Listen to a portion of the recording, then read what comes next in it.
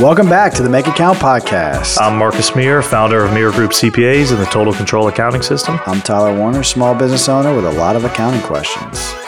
Today's episode is all about tax implications of hiring. There's a lot of new options. Hiring probably looked a lot simpler just 5 years ago, 10 years ago. Shoot, 2 years ago. Yeah, true. So remote employees from across the state is not some wild idea anymore. It's very common. A lot of states have different, I don't know. That's what I'll find out. We'll find out all the differences, all the things to think about essentially. Now that you've got sort of this, main two options, you can contract. Right. Or you could hire an employee. But with both of those, you could hire remote employees that don't physically work in your same location. So there's all kinds of new different things to consider. Right. Yeah, and I think this came about because you and I were talking before that, we're trying to hire someone right now. And so, we're thinking through like, what does that look like? And I think one of the things you have to first think about is, do you want to hire somebody? When you say hire somebody, that almost infers they're an employee. Mm-hmm. But oftentimes, you might just be looking for a contractor. And so I want to at least kind of bring up a few points about employee versus contractor kind of thing too, because that's a question I often get with people that are thinking that it's a distinction they can make, meaning like it's a choice. Mm-hmm. And it's really more of a facts and circumstances. So I want to definitely touch on the employee versus contractor angle. Yeah, let's kind of define those. Okay. And it's funny, I get this question all the time. It's often like, I don't know why, it's always a text. Like it's from a client, like, hey, we're hiring someone. Should they be, and it's funny, nobody says contractor or employee. They say, should they be W-2 or 1099? Yeah. And I know exactly what they mean. And how insulting is that, by the way, to be classified by your tax form? There's our new guy over there, 1099. Yeah. They have no idea how offensive that really is. But, often what I always tell them, I almost answer them back with a question. And I'll say, well, do you control the work? Do you give them the work? Do you tell them when to work? Do you give them all the clients to work on? Do you give them the equipment? Like if you control you being the employer, if you control all of the variables, for the most part, they're an employee. Yeah. The equipment's a nuanced one or a helpful one too, because like work is even becoming more nuanced of like, well, when you show up to work, well, a lot of people now it's like, we've got an arrangement. I work from home and I work with more flexible hours. Right. Yeah, but you're using we provide the laptop, we provide the, and that is really what it came down to for us. Yeah. And you sort of answered. Yeah, I think I'm reading the IRS has a good article where they talk about the different things like behavioral, financial, and type of relationship. And under behavioral, they say, does the company control or have the right to control what the worker does and how the worker does his or her job? So when you start to think about whether somebody's an employee or a contractor, basically you need to think about if you were going to define them as a contractor, they should be in the business of giving contract services, meaning they probably have more than one client. Right. You know what I mean? Like you're not their only client. Now that certainly can be the case. Mm-hmm. There can be a situation where you have somebody, they work when they want, they work how they want, they provide all their own. You give them the one and only client, which is you. I do think that can be a contractor. But for the most part, if somebody's only client is you, that then lends itself toward employee. Sure. So you just start to think about that. And the point I want to make here, it's not a decision you make. Mm-hmm. Although there are tax implications. Obviously, if you pay somebody as a contractor, it saves the business money because you don't have the payroll tax matching component. So just to put some quick numbers to it, payroll tax coming out of an employee's paycheck is roughly 8%, right? And as an employer, you have to match that. So if you hire somebody for $100,000, well, it doesn't cost you $100,000 to employ them. It costs you $108,000 because not only you have to pay them the $100,000, you also have to match their payroll tax. Under that same regime with a contractor, that $8,000 goes away, but now it's on the burden. So how's that not $115,000? Because the other half is being paid by the employee. Okay, gotcha. It's deducted. Yeah, it's a fixed deduction from their gross pay. Okay. Now, if you go the contractor route, But conveniently, you don't pay that 8% anymore, and it's on the shoulders of the contractor. Now the contractor becomes both an employee and an employer. When you're self-employed, that's in effect what you are. So right then and there, you can see why lots of people want to make someone a contractor. Well, they first of all don't have to put them on payroll. You just have to issue a 1099. So you don't have payroll tax, quarterly filings. You don't. It's easy. Right. You just pay them. That's their pay at the end of the year. You issue a 1099, and oh, by the way, it doesn't cost you 8%. So it's oftentimes a thing somebody thinks is a decision, like a strategy. I want somebody to be a contractor, when in fact it's a facts and circumstances kind of thing. If you control all the variables, and there's, like I said, there's many, but if you control most or all of the variables, they're an employee. You should pay them as such. Have you ever even seen that ever regulated before? Yeah, Department of Labor audits. So I had randomly had a realtor. And this is really random. A realtor who was using another realtor to like do administration and court and do like a lot of realtors will have like a closing coordinator where that person like gathers the documents and gets people to, know where to go to the closing, all this different stuff. Sure. And it was a realtor friend of mine. He and another realtor were sharing someone, meaning they would, they each, hey, you pay him when you need him, I pay him when I need him kind of thing. Department of Labor audited him and said that guy's an employee. Now, that was one of the ones where I was like, I see why you would make that person a contractor. But the point, to answer your question is a Department of Labor audit, or somebody can proactively go to, I think that you can do it with the IRS and say, they've misclassified me. They need to be withholding from me. They need to be matching my payroll tax. Like you can turn someone in, so to speak. Gotcha. It doesn't happen often, obviously, right. But it's a Department of Labor can audit you and can say that person should have been an employee, make you pay penalties and interest. Gotcha. And the tax. Yeah, the tax. Yeah, the tax, the 8% that you were supposed to be paying. Yeah, and the penalties and interest would be a percentage of the tax. Gotcha. Yeah. So they just go back to however long they were employed? Yeah, I don't know how they do it. Probably there's probably a statute of limitations, I would imagine, where they can't go back 10 years, right? Yeah. Yeah, something like that. Gotcha. And they're the judge and the jury there? They just show up and say, hey, they're an employee? I think so. And if you disagree, you disagree? Yeah, I haven't done it much. There's just a few circumstances in my career I've seen it, but that's generally who's regulating that employee versus contractor. Yeah. And you'll have certain industries which are notorious for that. And then certain industries like landman's a good example.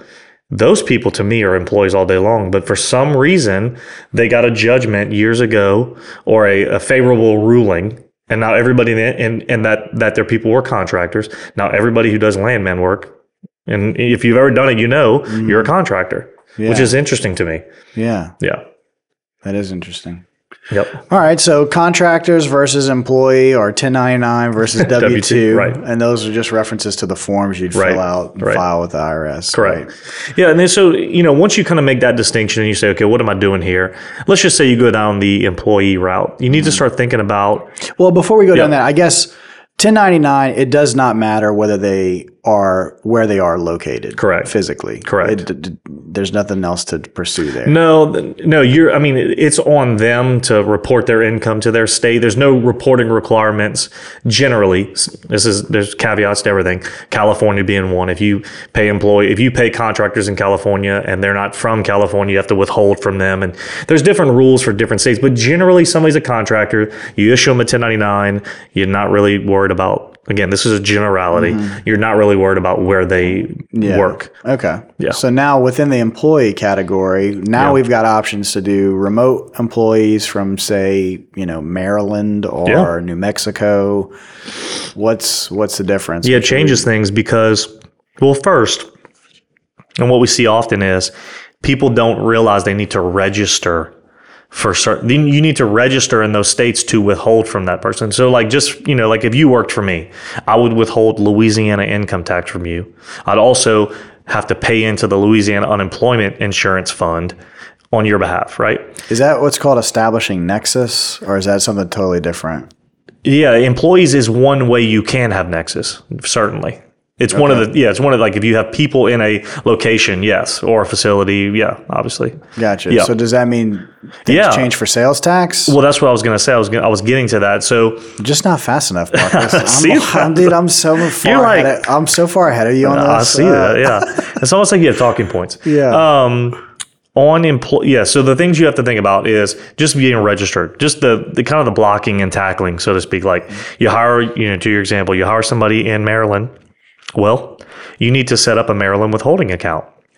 You have to withhold from them. You have to pay that withholding into Maryland, file quarterly reports, file a annual report just like you do a W-2. And when you say account, you mean you call Maryland's Department of Labor and say, I need to open an account. Well, probably their Department of Revenue. Yeah, their Department of Revenue. Yeah. Correct. You would open, similar to how you would open a sales tax account, you would open a withholding account. Yeah, not a bank account. It's a good distinction. Yeah, you're saying, hey, Maryland, I'm withholding money from an employee in your state. Now, I'm going to send it to you, whatever basis you determine. Again, every state's different. Is that biweekly? Is that monthly? Is it quarterly? Quarterly would probably be the least of the frequencies. Yeah. And then you also have to have unemployment insurance, right? You want, some states will require that if somebody's working for you in that state, that you file and register with the Department of, like in Louisiana, it's Louisiana Workforce Commission, but it could be a Department of Labor or something like that. Yeah. Does Gusto make this easy? Yeah, it's funny. They do. They and the software companies are coming around to this, but what's really interesting is that in this world, the setup of new accounts and registering has always been a pain. Like Gusto even outsources it. They have I think a third party called CorpNet, which is all they do. Golly, what a name of a company, CorpNet. Yeah, it's horrible. That sounds like they would be in the space they're in. Just registering with the department. Doesn't it sound like it would be a sitcom? Like, what was it on The Office? Dundee Mifflin? Dunder Mifflin. Dunder Mifflin, yeah. And we work for CorpNet. Yeah, golly. What was it on Office Space? Initech? Yeah, it was Initech. Yeah. See? Yeah. But I could see they are beating a copier with baseball bats. They are in cubicles, no doubt. Yeah. They put cover sheets on their TPS reports. There's no question. So somebody like CorpNet is a third-party outsource that Gusto will do. But we've even seen it to where it doesn't always go well. Like every state's different. I think the reason why nobody's been able to do this well just because it's hard to put your arms around. Because again, every state has a different procedure. It's not like it's a formal, streamlined way to get an account. But software is starting to do that and starting to plug into that gap that people like us would normally do. Yeah. So what changes that? I mean, we started this conversation, with 8% as how varied does that get? And not really. So, and I'm rounding. It's 7.65%. That's set. That's the Social Security and the Medicare rates combined. 6.2% for Social Security, 1.45% for Medicare. I just rounded up. But you also then going to have unemployment, federal unemployment and state. So that's kind of how I'm getting the 8%. Is really, when anybody hires somebody, we normally tell them, look, it's going to cost you another 8%. But you brought up something earlier I want to hit on, which is this whole nexus thing. And that's what a lot of times bites people, is that, to kind of play the example forward, if we hire an employee in Maryland, we now have to determine if we're deriving income in Maryland, right? And there's all kind of different factors for determining that, probably a little more than the scope of this talk. But suffice to say, once you establish nexus in a state, and one of the ways you would is if you have employees there, it may open you up to having to file income tax returns and pay income tax there. So just something that most people don't think about. It's a really great question to ask your advisor. Just say, hey, we're going to move into this state. We're going to pay so-and-so this much, because it also, there's a magnitude to it. What does that look like from an income tax perspective? Yeah, this is oversimplifying it, but there's a difference between it seems like the pivot would be if you have customers there versus if you have employees there. Well, one of the things that makes you file or have an income tax liability to a certain state is what's called apportionment. And so apportionment, generally, they use factors. They'll say, what percentage of your revenue is in this state? And again, that's hard to determine with a service-based business that's not domiciled there. But one thing that is easy to determine and is generally a factor in apportionment is what is the percentage of your payroll in this state? Really? And that's why it can trip you up, is because let's just say you have a high concentration of your workforce in a particular state. Now, for apportionment purposes, that factor is a higher percentage than it normally would be. Yeah. And so, again, probably more detail than this conversation would allow, but That's why people are saying when you hire people in other states, it starts to open you up potentially to income being taxed in other states, is because in that calculation of apportionment, now your payroll factor is higher. Yeah. For small business, is there any I have a couple of scenarios, like just being in Louisiana, like we've had you hire people who've been affected by hurricanes, you got little payroll tax breaks. Yeah. We had one incentive where if it was if you're in the creative space, that's they were incentivizing TV, movie, film, right? All that stuff. You got a payroll tax break. Is it even worth paying attention to that as a small business owner for around the nation? Does it work like that at all? I don't know. That's a good question. I mean, if you happen to hire somebody in Maryland and Maryland's oh yeah, we don't charge sales tax we don't charge payroll tax for people over 55, No, it's a great question. I would say this. It's hard to know it. It's hard. How would I say this? It would be hard to know that. I mean, a cursory review of if you're going let me give an example. If I had a client that said, "Hey, we're setting up shop in Missouri," meaning we're going to hire people in Missouri. We're not moving there, but we're going to hire them. I would probably tell them, or we would do it. I would go look at the Department of Revenue's website and say, kind of the FAQs around when I hire somebody there, and that generally is going to lead you. Or I would reach out to a colleague that's in Missouri and say, "Hey, kind of give me the lowdown, anything we need to know," because. So to answer your question, I would say try the low-hanging fruit, which is the state website, just on the FAQ kind of stuff. But also have an advisor who has a network of people who can make a phone call. That's not a great scalable answer, but that's probably the pragmatic answer. I would say is that we wouldn't know. We'd be researching it. Yeah. But there's not a centralized. If you're asking, is there a centralized place of information around? Maybe there is. I just don't know about it, but I don't think so. Yeah. This might be the last thing, and this might get too much in the weeds, but I'm thinking too, not just employees, but partnerships now are being created across states. You know what I mean? That's a good point. How's that getting into, I think of just what we've talked about, S Corp classifications and different things, all these things matter in terms of your salary.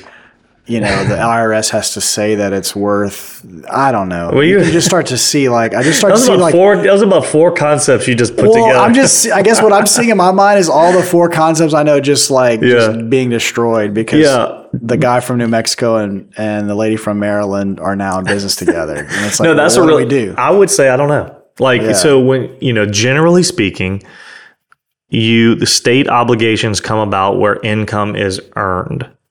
That's a general rule, right? But there's also rules about where do we source things? If the customer's there, is it a throwback state, a throw out state? I mean, there's a million rules around this stuff. Yeah. And so to answer your question about Maryland and two partners, one in Maryland, one in New Mexico, I don't know. It sounds like one of my daughter's math questions. So she's very much in the word. Yeah, if they both travel 70 miles an hour, exactly. Where are they going to meet? Yeah, I don't know. How much is the IRS going to take? A lot. That's what we need to know.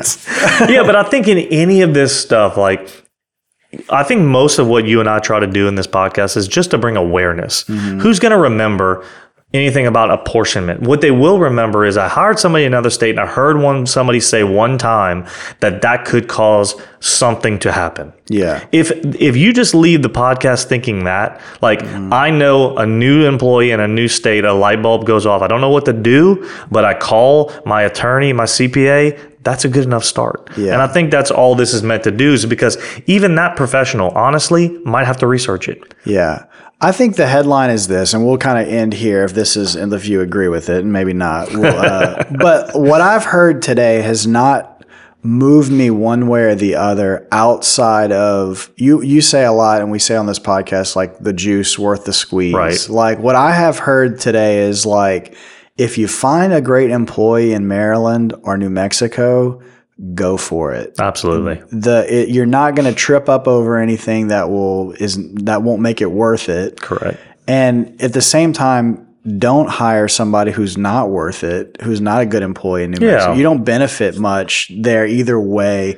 I haven't heard anything that would put me off the rails of just hiring good people. Yeah. Can it cause a headache if you don't get it right at the beginning? Sure. Is it fixable? Yes. Yeah. I mean, there's no, to your point, there's no fatal flaws. Yeah. There are certain places, like I've heard a guy recently talking on LinkedIn about like real estate investing, and kind of along the same lines, he was like, I wouldn't invest in California. Now, that was interesting from a tax perspective. It was like, for these reasons. Now, if we were kind of having a corollary podcast around that, that would be different than what you just said. It would be one of those things where you're like, ooh. And he gave all the reasons they don't honor bonus depreciation, they have these high fees on LLCs, all these different things.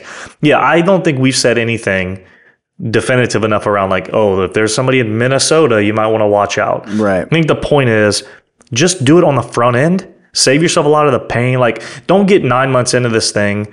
Give you a perfect example. An ex-client reached out to me recently. She said, hey, I asked her for the we had to do something. We needed some W-2s for something. She said, well, can you issue those? It's October. I'm like, what do you mean? Like, your thought when you hire somebody should be, man, somewhere along the line, somebody's going to have to do payroll stuff. Withholding, pay taxes, W-2s. Like, if you just leave this conversation with that kind of thought, then somebody else can probably vet out, man, if there's a fatal flaw of a person in Wyoming. I don't know. Yeah. But yeah, I'm kind of with you. I think you do it. You just talk to your advisors at first and go and get them to help you. Good deal. Yeah. Well, we'll end on that note. And as always, go to Mire.group. Check out the other podcasts there. Lots of tips, tricks. That's it. accounting resources there. And you can reach out to Marcus and his team at Mire.group as well. All right. See you next time. See you.